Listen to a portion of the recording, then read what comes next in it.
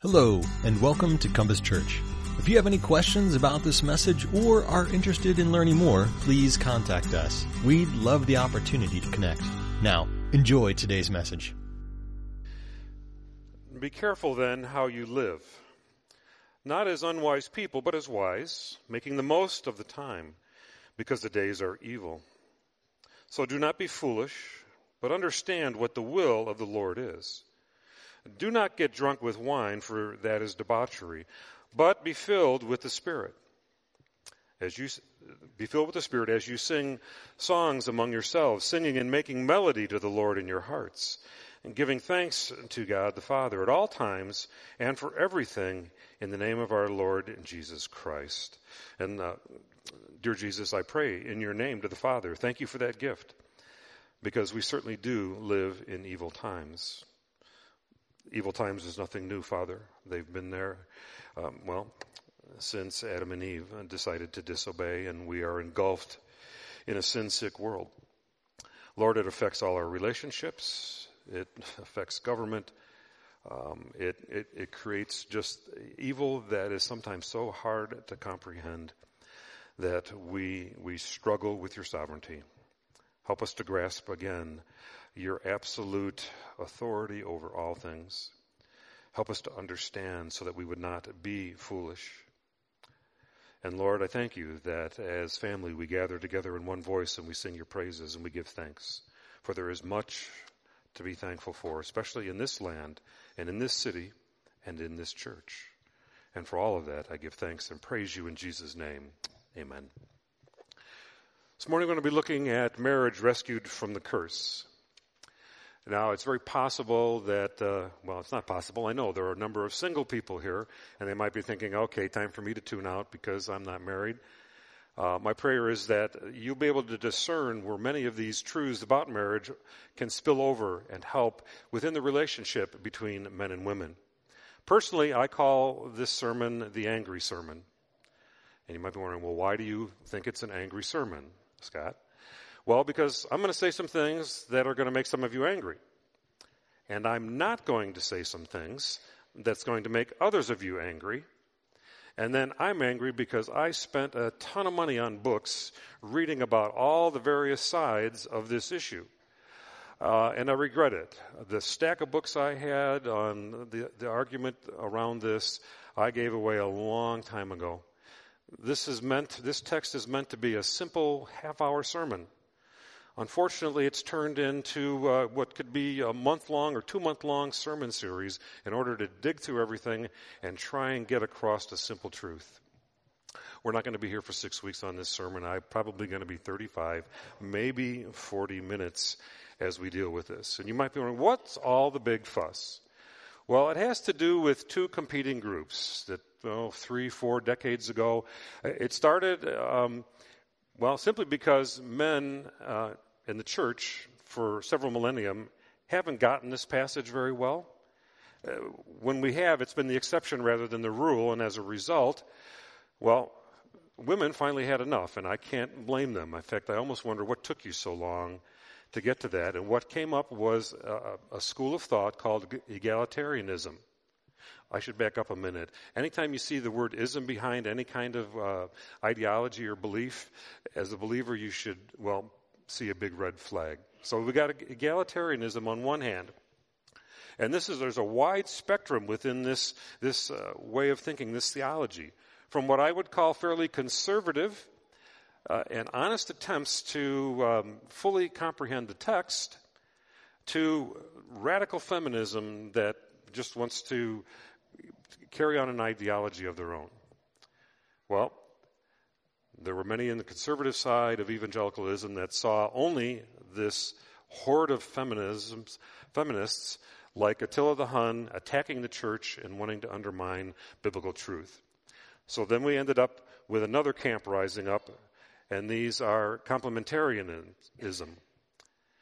And they both adhere to the same thing. Let me just give you a brief definition of egalitarianism within Christianity. It's a movement based on the theological view that not only are all people equal before God in their personhood, however, there is no gender-based limitations on their functions and roles within the home, the church, or in society in general.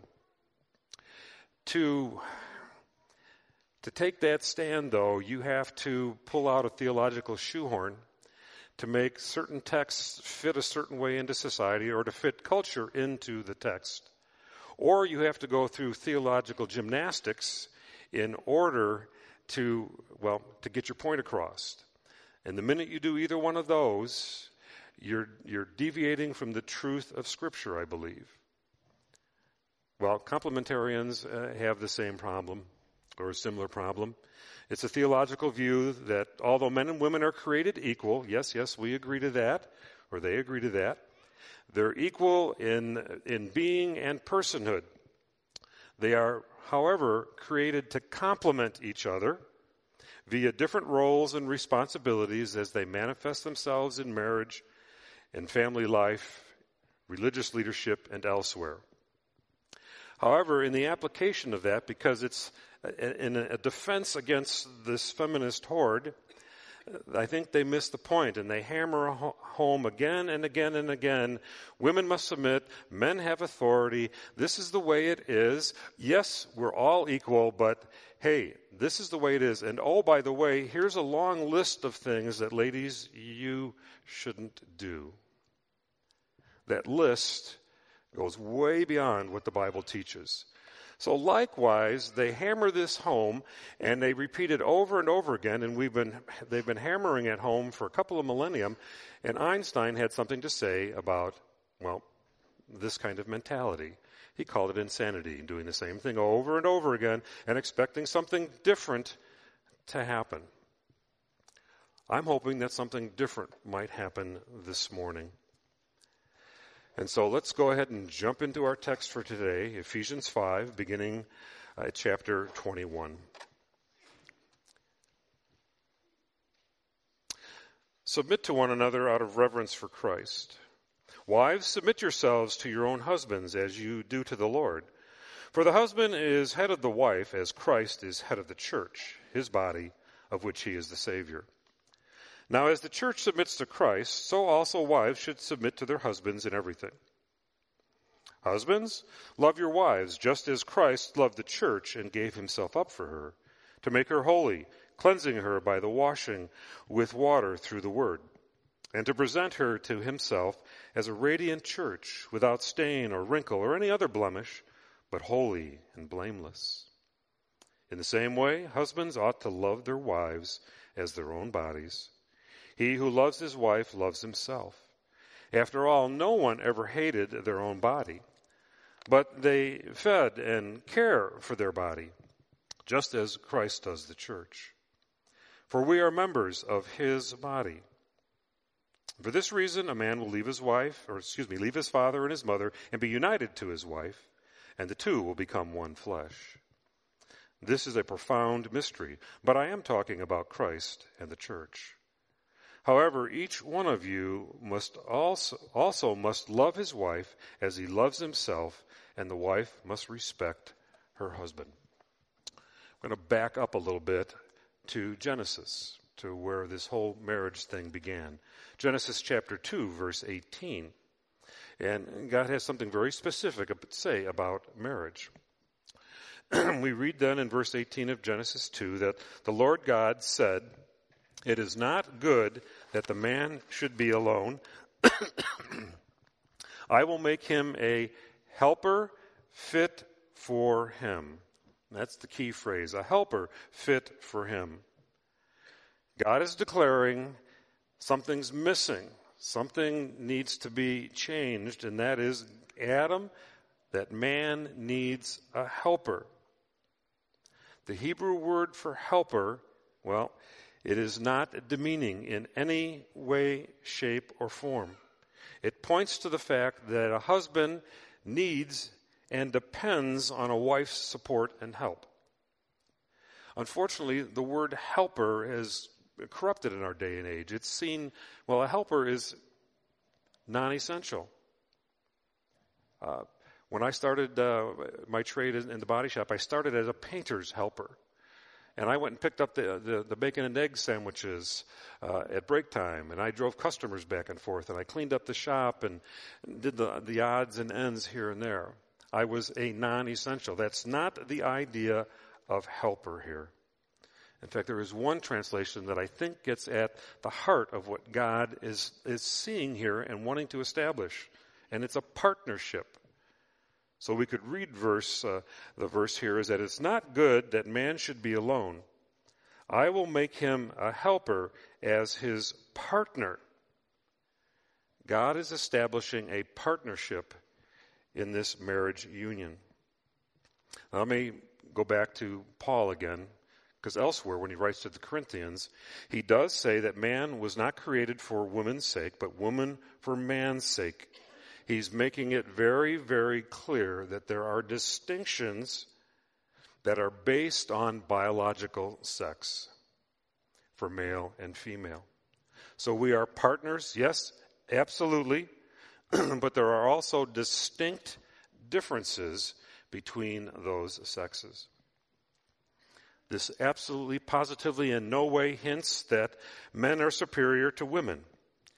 God made woman as a partner, to be a partner with man. The picture that we have here is that of a woman being the missing part of a man. Just as a jigsaw puzzle is incomplete if half the pieces are missing, so a man is incomplete without his wife. God designed it. He designed it so that man needs a woman and a woman needs a man. That's the gist of 1 Corinthians 11:11. Both are equal persons, sharing many, many roles, yet there are some distinct roles that need to be carried out to fulfill this partnership. And this is where you're single, you might be thinking, okay, so I'm incomplete unless I have a spouse? No, absolutely not. That's not what is being taught here. Paul teaches something else about being single. So please, just if you thought that, erase it, get rid of it. It's not part of it. But he is talking about partnership. And the Bible also provides a little bit of application for this partnership. And we go back to Genesis, to chapter 1, verse 28, where God says to man and woman, be fruitful and multiply and fill the earth and subdue it. God is pronouncing a blessing on man and woman here. But he's also delegating a responsibility to this partnership.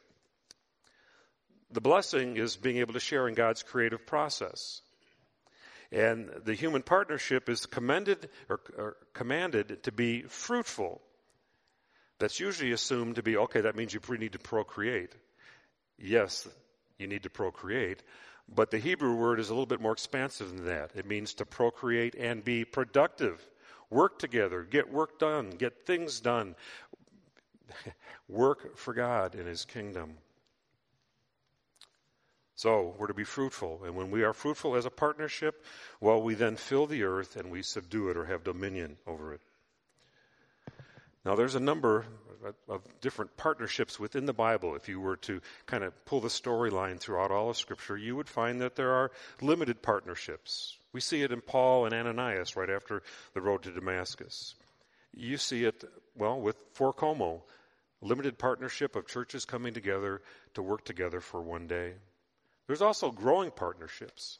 Paul had this with a number of the churches that he planted and went back to. He had it with Timothy. It was a growing partnership. But there are also deep partnerships, and marriage is one of those partnerships. And so let me just provide a little checklist of what it is that compiles the elements of one of the deep partnership of marriage. First off, a deep partnership is, well, it's a place of free and open exchange of your spiritual gifts and your talents and your skills. A deep partnership is where transparency and risk-taking on both sides take place. Risk-taking in regards to motives, money, and potentially touchy personal issues. This is primarily where trust is built within a marriage. Prayer is absolutely, positively essential for a deep partnership. Frequent, passionate communication is also essential. That whole idea of becoming one, it's not just getting naked and having sex. It's a whole lot more than that. It is a lifelong relationship of passionate communication over anything and everything that you share with your spouse. A deep partnership is where you have commonly held passions, aims, and goals. It's where you suffer together and you suffer with one another and for one another. It's where time is spent together repeatedly and substantially. There had been a school of thought before half of you were even born that what you really just needed was quality time with your spouse, and it even spilled over quality times with your kids. Well, that proved to be a big fallacy. For quality time, there needs to be quantity time. And then probably most important, kind of the frosting on the cake here, if you will, deep partnerships result in, a mutual advance of the kingdom of God and the gospel. That's what your marriage is ultimately meant to do. But within this partnership, we have to look at a couple of ugly words. And the first is the S word, submit. The biblical viewpoint on submission is diametrically opposed to that of the world. And I believe wholeheartedly that in order to follow God and His Word on this subject, we need to be able to consciously throw off this worldly mindset and decisively submit to the plain teaching of God's Word. Submission is a biblical mindset or an attitude that I'll argue is fundamentally un-American. The American mindset is assert yourself, fight for your rights. It's all about the individual. Well, God's way is completely different. He says, submit to one another in the fear of Christ, or reverence, out of reverence for Christ. So as God's people, we submit ourselves to His Word as the final authority in our lives in all cases, so that we cannot be conformed to the world, so we won't be conformed to the world. Now, verse 21, we haven't even gotten very far in this text, but verse 21 has three interpretations to it that affect how you see the rest of the text. The first view takes it as an overarching, controlling principle of mutual submission that essentially just wipes away and erases any hierarchical distinctions in the roles that men and women have. Anything that has to do with gender, whether it's in the home or in the church. Coupled tightly with this is the appeal to, that's what Paul is saying in Galatians 3:28, where he writes, there is neither Jew nor Greek, there is neither slave nor free man, there is neither male nor female, for we are all one in Christ. Here's where we go into theological gymnastics, or using the theological shoehorn to make that verse in Galatians as a backup for verse 21. Galatians verse, Paul is specifically and pointedly talking about salvation, that there are no distinctions when it comes to being saved. So that argument, that viewpoint, that interpretation holds no water. The second one is that verse 21 does not refer to mutual submission across the board or for everyone in the church. Rather, it's just referring to, it refers to the wives submitting to husbands, children to parents, and slaves to masters that are spelled out in the coming verses. I don't think that holds any water either and is a valid interpretation. I believe there is a third interpretation which strikes, I think, at the heart of what God wants, where there is this sense of mutual submission in biblical relationships in which that's all of us, male, female, young, old, single or married, in which we lay aside our rights and we humbly serve one another in love. In fact, we carry out all the one another's in submission to each other. It doesn't do away with the concept of a hierarchical authority in various God-ordained spheres. But this I want to make very clear. Verse 21 argues that there is a sense in which even those in authority should submit to those under their authority by not being self-assertive, but by serving in a love partnership. Let me say that again. Verse 21 argues that there is a sense in which even those in positions of authority should submit to those under their authority by not being self-assertive, but by serving in a love partnership. A couple of examples. We're going right for the big one off the bat. Jesus had authority over his disciples. I don't think anyone would deny that. But what did he do in the night when he was betrayed? He tried to give them this huge object lesson by washing their feet and telling them to serve one another, to be in submission to one another. He taught also out of Mark 10, verses 42 to 44, he said, "You know that those who are recognized as rulers of the Gentiles lord it over them, and their great men exercise authority over them. But it is not this way among you. But whoever wishes to become great among you shall be your servant, and whoever wishes to be first among you shall be slave of all." And as we'll see in just a little bit, husbands do have a responsibility for taking leadership, for taking responsibility in leading the marriage and the family. But that leadership requires that he lay aside all selfishness and any authoritarian dominance. Guys, you are not the boss. That's not what God is getting at here.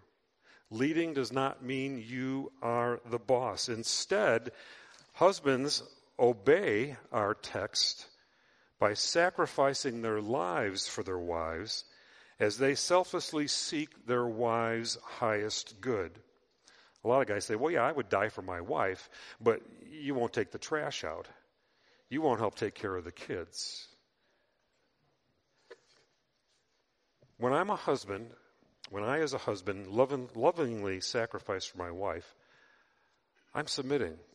I'm in submission. As a father, when I lovingly sacrifice for my children, there is submission taking place. When we assist one another within the church body here, there's a sense of servitude and submission going on there. Thus, it would seem to be that there is a sense in which we are mutually submitting to one another, and we're doing so without abandoning the roles of God-given authority. If I could summarize what Paul is saying here, he's saying that we are filled with the Spirit. And we have to go back into the rest of Ephesians. Remember, we were dead, but we were saved. That's Christ working through the Spirit to convict us and save us. So we're filled with the Spirit. Filled with the Spirit, believers' relationships should be marked by joyful submission to one another out of fear or out of reverence for Christ. So now we move on to the second ugly word, and that's authority. And this one is, well, I don't know how there could be any debate about this one, because there is an eternal hierarchical authority within the Trinity. You have the Father, the Son, and the Holy Spirit, one essence, equally God in every way, shape, or form. But when it comes to respect of the carrying out of God's plan here in his creation, well, what do we find? The Son submits to the Father, and the Spirit submits to the Father and to the Son. There's no getting around that. And then he transfers some of this hierarchical authority down into his Word. And so throughout his Word, we find 6 general areas of authority and submission. First, there is submission to God, who is sovereign, absolute, complete authority over all creation. That includes you and me. Secondly, there is submission to government leaders. Then there's submission to church leaders. Fourth, there's submission of wives to husbands and children to their parents. Fifth, there is submission of workers to employers.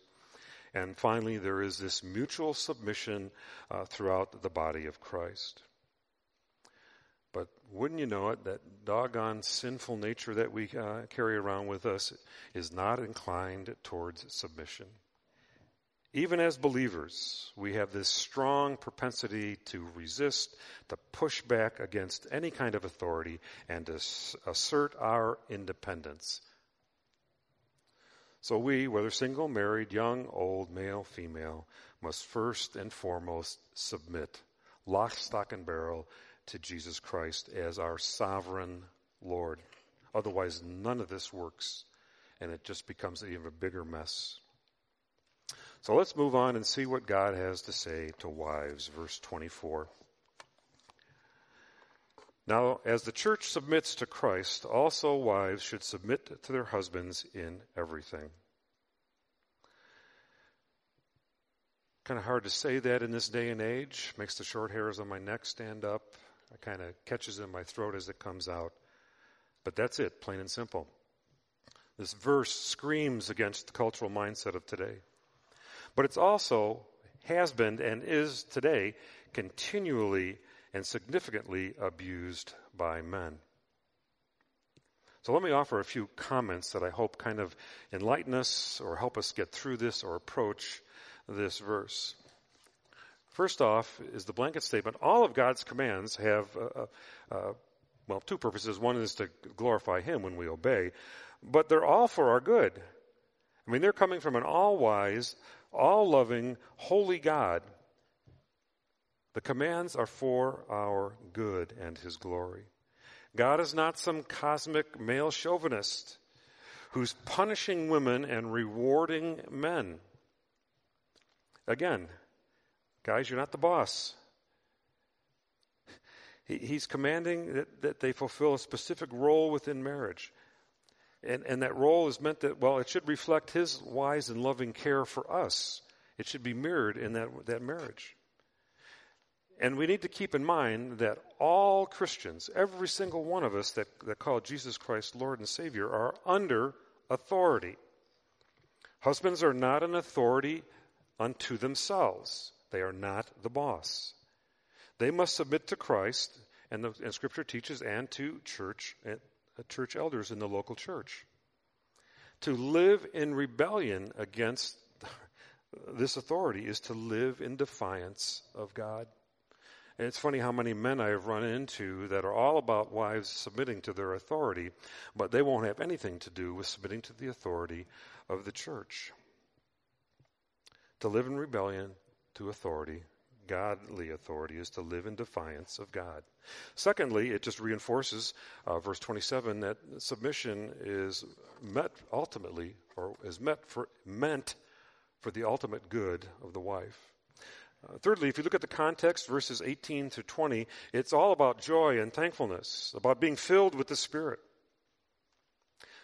Thus, we can take from that a wife's submission to her husband is not a cross that she must bear. Rather, it's part and parcel of this joyful relationship, this joyful partnership of love and respect. And fourth, God is the one that designed marriage. He designed it to be a powerful, penetrating witness to a selfish world, to be a witness where everyone else is fighting for their rights and to have their own way. This speaks volumes of something different and better. But let me offer a warning here. You see, when a husband treats his wife poorly and puts her down, and I'm not talking about significant abuse. Just being even a simple jerk applies here. He's proclaiming heresy. He's proclaiming that Christ, he abuses and puts down His bride, the church. If he's a bully over his wife, he tells the world that the gentle, loving Christ is a cruel tyrant.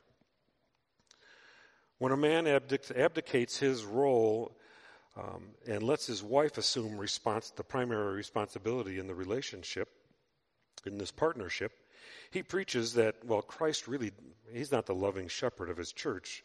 And really the church is just kind of free to go off on its own willy-nilly and doesn't have to submit to Christ.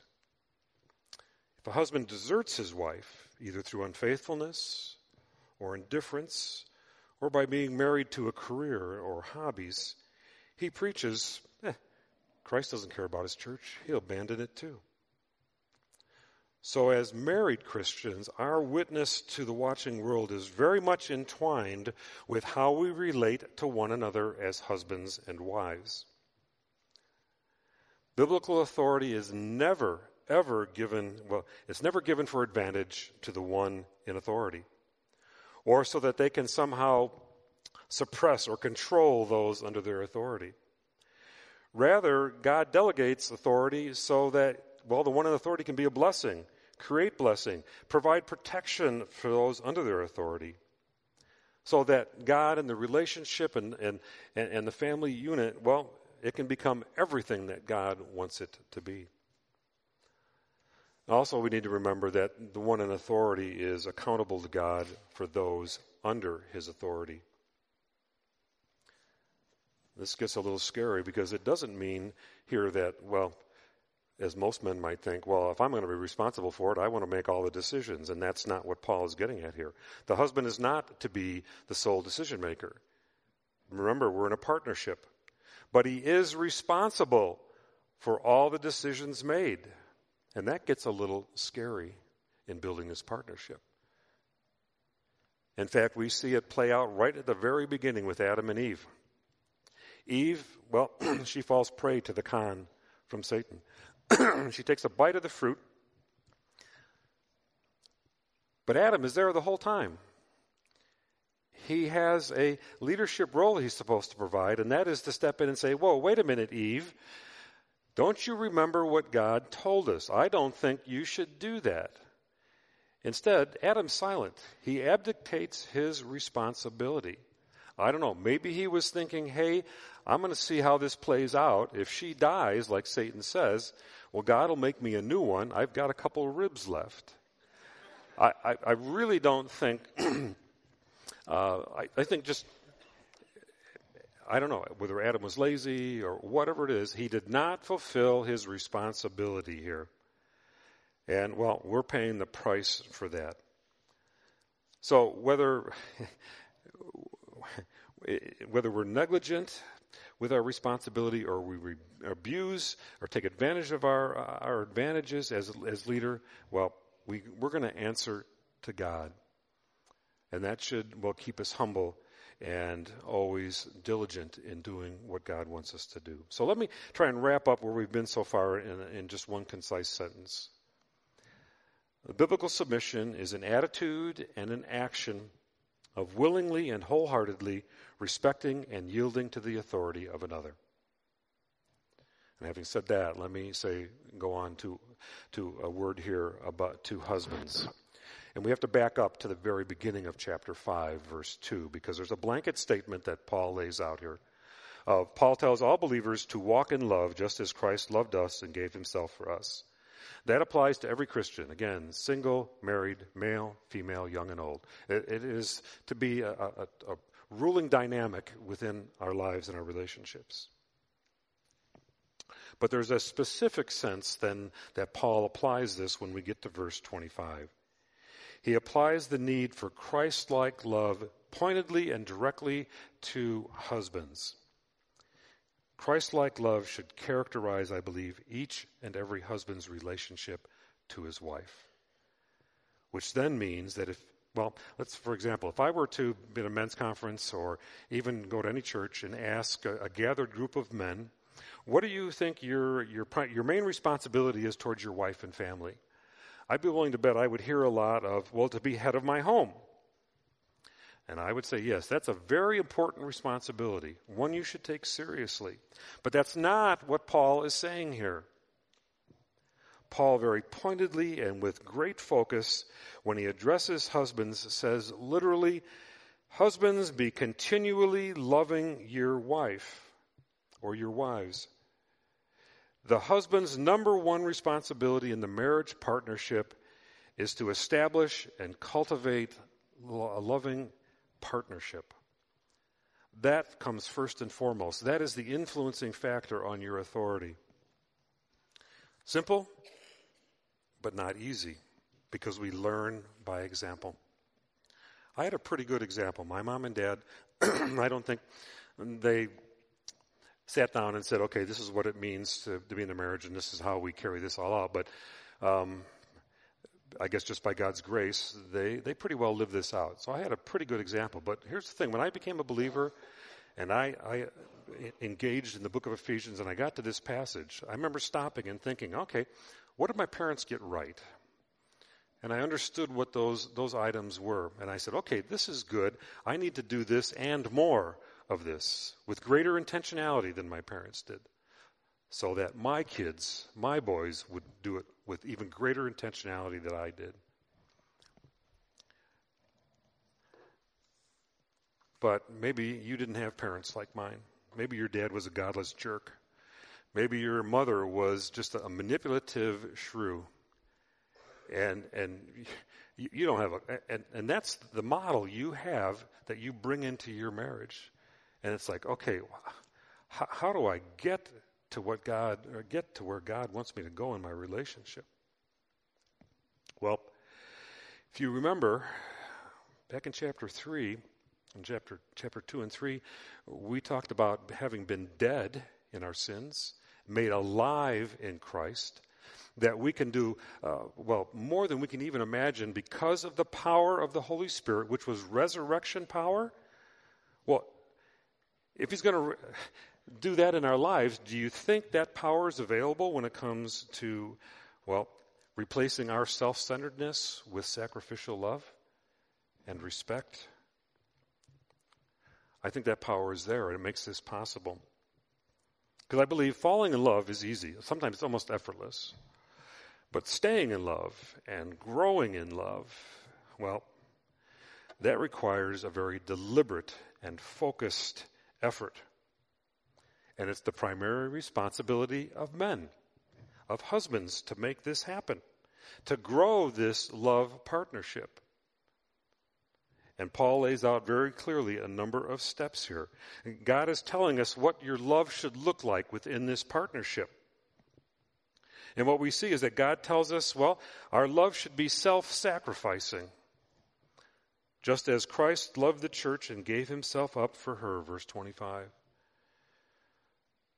God tells us that our love in this partnership should be caring, just as a man nourishes and cherishes his own flesh as Christ does the church, verse 29. And the next three all come from verses 26 and 27. God tells us that our love in this partnership, it must be a commitment. It's implied in the command to love. And it's by example of Christ's covenant love for us and by the analogy that he gives of the body. Our love, God tells us, should also be, it should show itself. It should be evident to those around us. That is, it's not just words, it's deeds, it's action, it's behavior. God just didn't say, hey, I love the world that I gave my only begotten son. No, Jesus went to the cross as a public demonstration of that great love. Likewise, our love should be evident. And then finally, God says our love in this partnership must seek the highest good of the one loved. Just as Christ died for us, so that he might sanctify us and cleanse us and eventually glorify and make us holy, we are to do that same thing with those that we love within the marriage and family partnership. You see, the main, again, I reemphasize, the main responsibility for setting a loving climate in the home is on the husband. But many husbands know nothing about the daily practice, about laying aside their rights, laying aside their comfort and their pleasure and their pursuits, or their time for the sake of their wives and their children. If you're simply using your wife to meet your own needs, if you don't regard her life above her needs above your own, if you're demanding your own way, if you aren't cultivating this love partnership that God has established, you aren't loving her sacrificially. You are disobedient. Let me put our male disobedience, if you will, in even more concrete terms. If you've ever had the thought, hey, I'm the breadwinner here, and that counts for something. I've because I'm the breadwinner, that's why I've got authority. No. Just get that thought out of your head. There's nothing biblical there. And then there's the dirty diaper and feeding time syndrome. I can't be the only guy that after my wife finished breastfeeding and we went to a bottle that I already calculated, okay, mom's antenna to a crying baby is much more sensitive than mine. And when I hear one of our boys cry, I know I only have to wait about 5 seconds before my wife's going to get up and take care of the bottle, and I can go back to sleep. Some of you laugh, so you've done that too. And the other one is you're, I don't know, sitting at the table paying the bills, and little one crawls through the room, or a little bit older maybe runs through the room. And with that comes this certain odor that you realize, hey, it's time to go change the oil or mow the lawn. You're avoiding, and these are just simple, I mean, kind of cheeky little examples, but I think they speak to a greater issue of sacrificially loving your wife. But where it really gets serious, and that's where men, too many men, they're a leech and they're a mooch off of their wife's faith and her work in ministry. And this becomes really serious. It's where the wife is involved. Bible studies, prayer groups, prayer partners, doing ministry work in the church. And the husband only shows up church on Sunday. No, that doesn't fit with what God is teaching here. The guys are supposed to be leading the way in this. And so when people complain that, well, the church is run by women, there's too many women in church, we don't get enough men, well, that's not going to happen by hanging a bunch of deer racks around here and gun racks above the doors. It becomes by men submitting to God and His authority in their lives and jumping in and leading and being involved in ministry in a partnership with their wives. Well, maybe a little application. I don't know, is anyone here familiar with offshore powerboat racing? I know down at Lake of the Ozarks they do this every year. It's a dangerous sport. It's fun to watch, but it's pretty crazy. Fast and furious. Well, it was quite some time ago, someone thought, hey, you know what, Lake Michigan is the perfect spot for this, and Chicago's a perfect place on Lake Michigan to do this because there's lots of money, lots of people, and so we ought to do offshore powerboat racing there. Well, they went to, in a sense, test the waters, if you will, and found out it wasn't going to work at all. And it doesn't work because there are conflicting currents within Lake Michigan that create an unstable atmosphere for this boat racing to take place. Now, a lot of what I just covered this morning and a lot of the talk and the teaching around this text has created all these competing currents in our culture and in our church today. So much so that, this is new. This is, again, going on since Paul wrote this. It's generally the exception to the rule when a man and a woman get this right. This is just opinion, but I think God knew that that's what was going to happen. And so in this text, He provides, a life preserver, a way to rescue marriage in this text. And it's generally a verse. I looked through dozens of sermons just to see how this verse was covered. And it's usually just kind of an afterthought tucked in at the end of the sermon.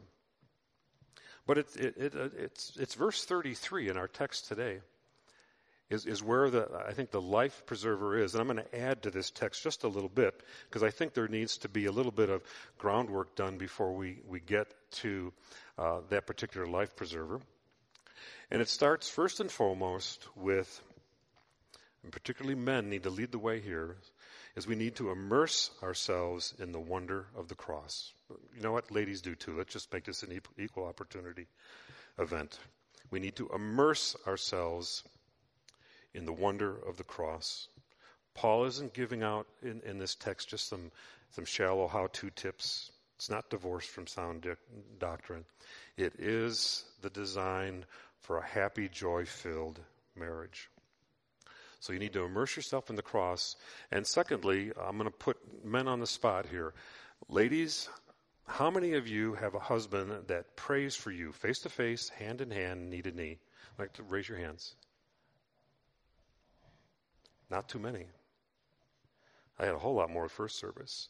So my argument is why? What is keeping you guys from doing this? To me, if you can't do this, you've got no business saying, hey, I'm the boss, I've got authority, until you can at least do this with your wife. So my prayer is that you are so convicted on this that starting this week, you're going to be looking at, how can I do that? And you might be scared, intimidated, because in all likelihood, your wife is probably has more spiritual depth in her life than you do, if that's the case. And you might say, well, what do I do? How do we do it? That's the wonderful thing. You're already doing it with someone you love and knows you. There's all kinds of grace to go along here. And God wants you to do it, so fumble through it, work it out. Ask each other, how can I pray for you specifically? And guys, your wife needs to hear the words out loud from your mouth of how much you appreciate her in prayer, to give thanks for who she is as your partner. Now, guys need it too, but again, guys lead in that. So this then brings us up to the Big Life Preserver, the day-to-day tool that I think builds the kind of marriage relationship that God wants. And it's in verse 33. Paul repeats that the husband is to love his wife. But rather than saying that the wife must submit, notice what he does. He says that she must respect him. And I think that's what God realizes, is that you're going to get all tangled up in this whole submit and authority thing. So if I can't get you to stop with that, I want you to focus on something that's really simple to work on in your relationships. If you need to know more about it, I'm just going to recommend, it's a book we probably have in the church library, Love and Respect by Dr. Emerson Eggerichs. Fabulous, fantastic book on how to carry this out. But in simplest terms, what happens is if you're a woman and your husband does something where you don't feel loved, where you're hurt by that, you go to your husband and say, when you did thus and so, when you said thus and so, I didn't feel loved. And then you talk about that. The other aspect of it is husbands, when your wife says or does something and you feel disrespected, same thing, you go to her and you say, honey, when you did this or that or didn't do this or that, I felt disrespected. And you talk about it and you pray about it. Now, this is real easy to manipulate. Because, guys, you could say, well, every time I don't get my way, I'm going to go to her and say, you know what, you didn't respect me when I wanted to buy the new gun, the new boat, and hang out with the guys all the time. That's not what we're getting at here. I think you know that. Because if you're immersed in the cross and you're praying with your wife, this whole love and respect routine will do wonders for maintaining and growing your marriage. And at the end of the day, you've got a marriage that bears witness to a great and glorious God, that gives testimony to the power of the gospel. And not only will you be happier, but you'll raise up another generation that will even do better at marriage than you did. And if you watch children, they won't by nature think to do more than you did. So that needs to be part of your leading in this marriage thing, that you can do even better, kids, than Mom and I did. Let us pray. Gracious Lord and Heavenly Father, there's no end to the grace that you pour out for us to deal with and to solve not just about, but every and any situation that arises in life. Help us, Lord, when we can't see what your answers are, when we don't understand how to apply your truth. Help us not to get hung up on the day-to-day culture as it screams things that are contrary to your truth. So, Lord, I pray not just for the marriages that are sitting in this room today. I pray for the marriages that are yet to be, whether next month, next year, or next decade.